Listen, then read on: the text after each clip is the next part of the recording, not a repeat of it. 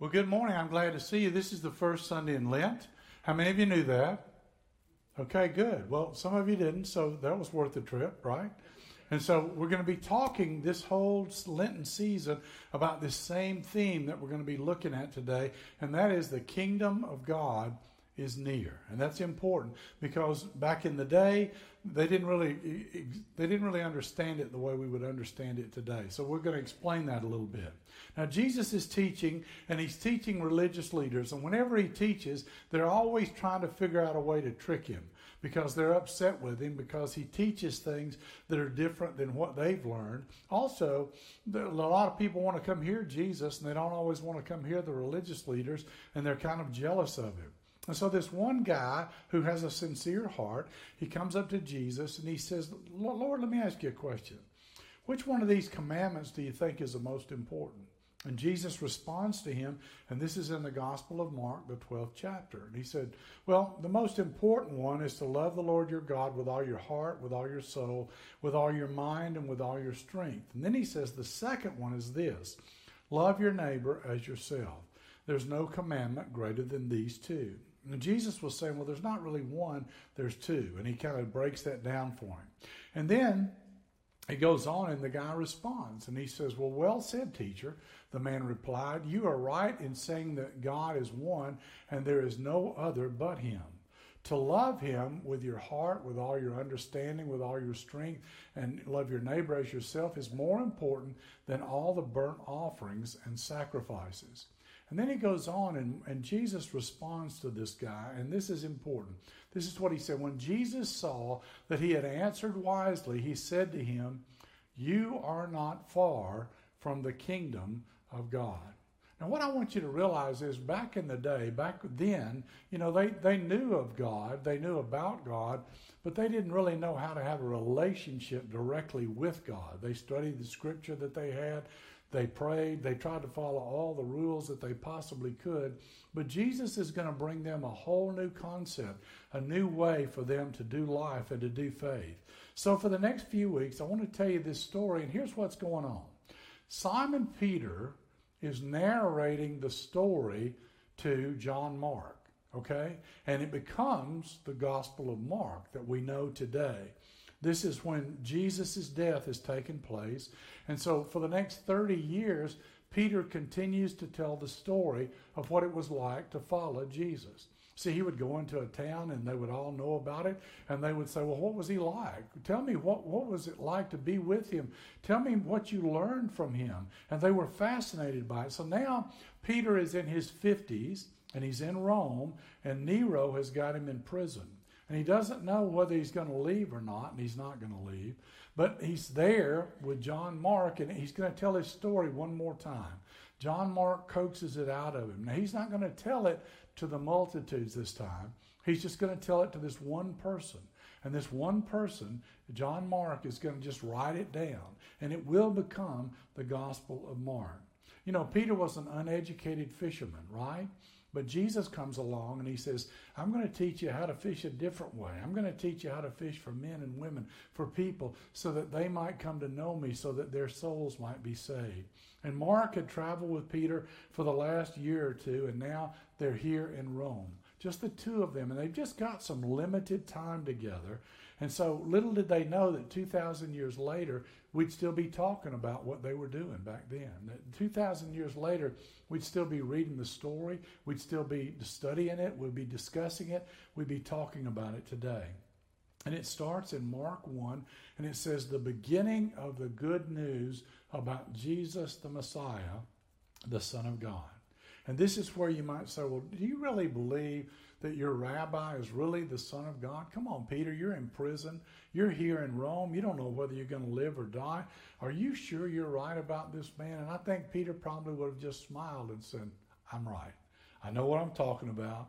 I was there. I saw it with my own two eyes, and I'm going to tell you about it today. And later in 1 Peter, it says this, when they hurled their insults at him, meaning Jesus, when they hurled their insults at him, he did not retaliate. When he suffered, he made no threats. Instead, he entrusted himself to him who judges justly. He himself bore our sins in his body on the cross so that we might die to sin and live for righteousness. By his wounds you have been healed. Peter didn't understand all of that at the time, but later on it would come together for him. And so he would spend all those years talking about it afterward. Now, when I was growing up, if somebody had asked me, okay, what does it mean to be a Christian? I probably would have said something like this. Well, Jesus died for my sins, and if I put my faith in him, I get to go to heaven when I die. And meanwhile, I'm supposed to be a good boy and a good husband and a good father, right? And if you'd told Peter that answer, he would have just looked at you curiously, because that really wasn't the message that he was trying to communicate. He wouldn't have understood that at all, because Peter understands that the arrival of Jesus is all about something different. And he said, every day of your life, you are with the assurance that God is near. That's a totally new concept to them. You can live right now with the assurance that God is near. You can have a relationship with him. You can know him. You can talk to him. He'll listen to you. And after John was put in prison, Jesus went to Galilee, proclaiming the good news of God. And after that, Jesus makes his way to the Sea of Galilee, and Peter tells us that he's sharing the good news that God is near. And Jesus says in Mark, the 1st chapter, the time has come, he said, the kingdom of God has come near. And then he goes on, the time has come. Everything in the Jewish religion pointed to the moment in time of what was about to happen on earth. The kingdom had come near. Why? Because the king's in town. And the king has got the kingdom with him. You see, he's saying that the future is now. This is the fulfillment that you've been waiting on. Now, here's what I want you to see. They would begin to learn that the kingdom of God was a kingdom of the heart. See, for them back then, they said, okay, he's going to come. The Messiah's going to come. We're going to have this new kingdom. Everything's going to be better. We won't be persecuted anymore. He's going to be in charge, and he's going to, write names down and take people out, and he's going to be the power, and we're not going to have to deal with all this stuff we're dealing with anymore. And that wasn't it at all. He said the kingdom's here because it's going to be a relationship with you in your heart. You can ask that relationship to come into your heart. You can have that new relationship with God. And it had been a time when things had been difficult for them. And it was introducing a whole new kind of king and a whole new kind of kingdom. And here's what he's focusing on. He's saying the two things you need to really try to do, you need to try to really love God, and you need to love other people. Now that's the same message today, to love God and to love other people. And here's the thing that you need to catch about Jesus being the king. He came to give his life for his subjects instead of expecting his subjects to give their lives for him. You had kings who would send people out. Okay, we got to fight in battle. You got to protect the kingdom. You got to protect me. You go out, give your life. Die for me if you have to. Jesus reversed everything. He said, no, I've already died for you. It's going to happen. And so you can have a relationship with me. And he says there's a covenant between God and us. And you can be a part of that covenant. It's real.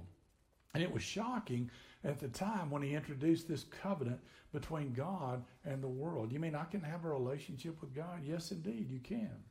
And Jesus continues to open the gates wide of this new kingdom to let people participate in it. Now, let me ask you a question. How many of you had friends when you were growing up? Okay, good. Look at the person next to you and say, I'm so glad you had friends. How many of you don't have friends anymore? It's a sad day for you, okay? One person in the last service raised his hand. I should have known. Lee Sullivan, he didn't have friends. I said, nothing's changed, right? Okay. But here's the point. When you were growing up, you kind of had a group of people that you hung out with.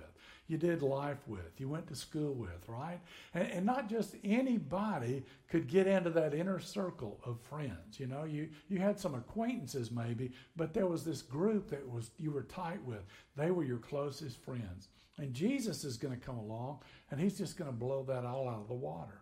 He gives them two imperatives here about the kingdom. Jesus says in Mark, repent and believe the good news. He just says, repent. Now, repentance, when we think about repentance today, we think, well, I'm going to turn away from sin and I'm going to turn toward God. And that's true. That's the very thing we're going to do. Repentance says, I'm not going to live that way anymore. With God's help, I'm going to follow him. But here's the point. It's not just what I'm not going to do anymore, okay? But what am I going to do? How am I going to walk with God now? How am I going to live for God now? And boy, that is good news that God is near.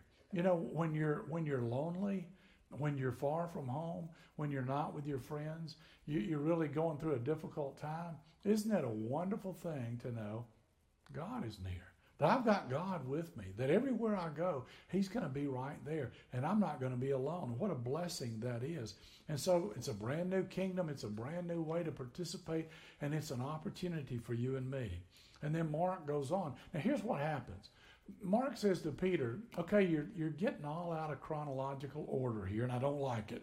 So here I want you to back the truck up a little bit and tell me how you first met Jesus, because I want to know about that. And so he begins to tell him in Mark, the first chapter. It says, as Jesus walked beside the Sea of Galilee, he saw Simon and his brother Andrew casting a net into the lake, for they were fishermen. Come follow me, Jesus said, and I will send you out to fish for people. When they had gone a little farther, it said, he saw James, the son of Zebedee, and his brother John in the boat preparing their nets. Without delay, he called them, and they left their father in the boat with the hired men and followed him. They went to Capernaum, and when the Sabbath came, Jesus went into the synagogue and began to teach. The people were amazed at his teachings because he taught them as one who had authority and not one who was just teaching the law. They recognized his authority. They saw it in him. And then it says, news about him spread quickly over the whole region of Galilee. You can imagine, because here's a guy that teaches a way they've never taught before. He's healing people. He's resurrecting people. You know, you try to keep that quiet. That's not going to happen. You've got to share that, right? And so now Peter tells us 3 stories. Now there are 3 stories he's going to talk about, okay? The first one is about a leper. The second one is about a guy who was paralyzed, and the third one is about a tax collector. So those are the 3 big picture stories we're going to see. And the first thing that we discover about Jesus is he ignored certain religious protocol. Second, he claimed to have the authority to forgive sin. And third, he was uncomfortably comfortable with unrepentant sinners. So these 3 obstacles, he just blows them out of the water. And it says in Mark, the first chapter, so they traveled throughout Galilee, preaching in the synagogue, and driving out demons, and a man with leprosy came to him. Now in those days, people who had leprosy could not participate in life. They sat on the sidelines. They had to watch their children grow up from a distance. They couldn't be around them. They watched other people prosper while their lives were going down the drain. They watched the world change, but they couldn't be a part of it. They were shunned, and nobody ever touched them. Now let's go back to the story. And so a man with leprosy came to him, begged him on his knees, if you're willing, you can make me clean. And that kind of faith was perfect faith, wasn't it? It was expecting that Jesus can heal me, and I hope that he will heal me, okay? And in Mark it says, Jesus was indignant. Now, why was he indignant? What was that about? Jesus wasn't upset with the leper. Jesus was upset with the whole attitude toward leprosy by the culture. He was upset that this person, he was a part of a social taboo, that he couldn't be a part of things. He hated what the disease did to people. And the scripture continues. He reached out his hand, Jesus reached out his hand, and he touched the man. Now, at this point, Peter is about to freak out, okay? Peter's going, don't touch him. Don't. What do you think you're doing? He's got leprosy. You can't touch him. You might get leprosy, but even if you don't, you'll have to go all the way back to the temple. You'll have to be made ceremonially clean. It'll take forever. You can't get back here just right away. It'll be a long thing and a drawn-out ordeal. He said, just say something to him to heal him, but don't touch him. That's what he's thinking to himself. But the Bible says, but Jesus touched the man. You see, he wasn't constrained by purity laws. Jesus chose to meet the needs of people. He wasn't caught up in ritual or political correctness, because in those days, ritual and religion and politics was all tied together. He ignores all that. He ignores that it's dangerous. And this is what the man says. I am willing, he said, be clean. And immediately the leprosy left him and he was cleansed. And Jesus sent him away with this stern, strong warning. Now here's what he's saying. He said, I'm getting ready to tell you something. I want you to listen. He said, don't go out and tell everybody what just happened. Why? Because it's hard enough for me to come in with the throngs of people as it is now. But if you go tell everybody what I've just done, I can't even get to the people. I won't be able to be a part of the group. The crowds will just be around me all the time. But you can imagine, the guy's so excited. I mean, he's just been healed from leprosy. He's not going to keep that to himself. So what does he say? Instead, he went out and he began to talk freely, spreading the news. As a result, Jesus could no longer enter a town openly, but he stayed outside in lonely places. Yet the people still came to him from everywhere. Wouldn't you go to him? Sure. Everybody wanted to be around Jesus, right? And they eventually go back to Capernaum and they go into this large house and he's teaching there. Okay, now while they're gathered together in this room, it says there's such a large numbers that there's no room left, not even outside the door, and he preached the word to them. Some men came bringing to him a paralyzed man carried by four of them. Now this is the second story, okay? First story, leprosy. Second story, the paralyzed man. And so it says, since they couldn't get him into Jesus because of the crowd, they made an opening in the roof above Jesus by digging through it and then lowered the mat the man was lying on. And when Jesus saw their faith, he said to the paralyzed man, son, your sins are forgiven. Now, some teachers of the law were sitting there thinking to themselves, why does this fella talk like that? He's blaspheming. Who can forgive sins but God alone? You see, you got a choice here. You can get excited that this guy's about to be healed from being paralyzed, or you can get upset because he said, I'm going to forgive sin for this guy. And one of the two things has got to happen there. And that was the way the religious leaders were looking at it. And immediately Jesus knew in his spirit what they were thinking, okay, in his heart, in their hearts. And he said to them, why are you thinking these things? And then he says this, which is easier, to say to this paralyzed man, your sins are forgiven, or to say, get up, take your mat, and walk? Now, in the pagan and Jewish cultures of the day, there was an assumption about sickness and about behavior. Because back then, when people looked at you, if you were sick, if you were born blind, you had some kind of infirmity, something happened, you had leprosy, whatever, it's because you did something wrong, or somebody in your family did something wrong, and that was the thinking. See, people didn't have a lot of mercy and sympathy for people who were sick and struggling. They just said, well, he got what he deserved, right? I mean, that was the attitude back then. And Jesus just blows that whole thing out of the water. He rejects it completely. And Jesus said, but I want you to know that the Son of Man has authority on earth to forgive sins. So he said to the man, I tell you, get up, take your mat and go home. And he got up, he took his mat, he walked out in full view of them all. And this amazed everyone, and they praised God, saying, we have never seen anything like this before. Now look, if you were there and the guy got paralyzed, wouldn't it freak you out too? Wouldn't you be so excited? This is great. I got to tell people about this. And here are these guys, they're saying, wait a minute, you can't forgive people. What are you thinking? I mean, it's a totally different. What about the guy getting healed? I mean, you're just going to totally forget that, overlook that, not realize what's just happened? You know, there's two ways that you can always look at things, and you can see the good in what God does even when things are bad, right? And so he wants them to know that. And so it amazed everyone. Now, let me ask you a question. Do you ever wonder if God can forgive you? Because, see, what I've learned in my ministry and over the years of Christianity is a lot of people believe that God can forgive everybody else. Well, I believe God can forgive you, but you don't know what I've done. You don't know where I've been. I'm not sure that God could forgive me. You don't know what I've participated in. And what I'm here to say today is that, yes, he can. I've got some good news for you. God can forgive. He wants to forgive. All you got to do is ask him.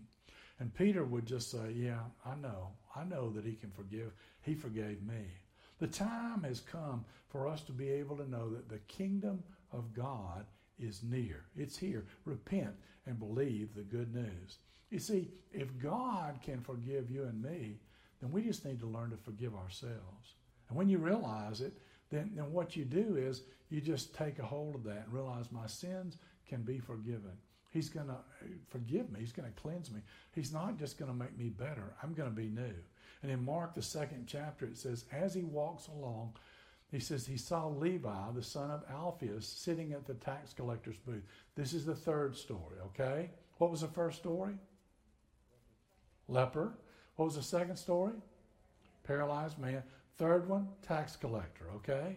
The tax collector was a customs officer. Now, back in the day, the tax collectors, they didn't have any oversight. They could just go and they could, whatever they thought they could get out of you, they could get it. And whatever they wanted to keep for themselves, they could. There was nobody saying to them, well, there's this set amount and you can only get this much and you can't hang on to any of it. You've got to turn it in. It wasn't like that. So all the people hated the tax collectors. And now Peter is the disciple of this very popular rabbi. So it's Peter and Andrew and James and John are walking along and they see Levi, who we know as Matthew, okay? And Jesus says, follow me, Jesus told him. And Levi got up and followed him. Now this is where the disciples freak out again. What'd you invite him for? Nobody likes him. We don't even want him in our group. What are you thinking? What are you talking about? Don't you know what's going on here? He'll ruin our reputation. And now they've got to make a decision. Are they going to let this guy in? And are they going to continue to follow Jesus? Are they going to say, well, if he's coming in, I'm out of here. I'm starting a new group, so there, right?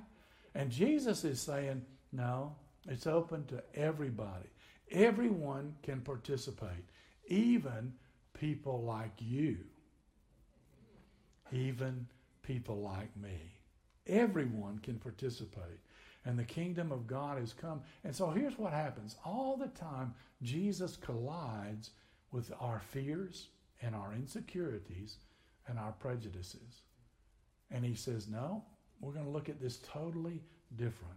And so we have to change. We have to see it in a new way. Repent and believe the good news. Okay? Now, what happens next? Well, you'll have to come back next week because we've run out of time. I can't just keep talking forever, but that's it, okay? So that's the Lenten series just getting started. Look at the person next to you and say, well, I'm coming back next week. Okay? Let's pray. Father, thank you for this good word. We pray, Lord, that we'll read about it, learn about it, hear about it, but we'll apply it. We'll take it to heart.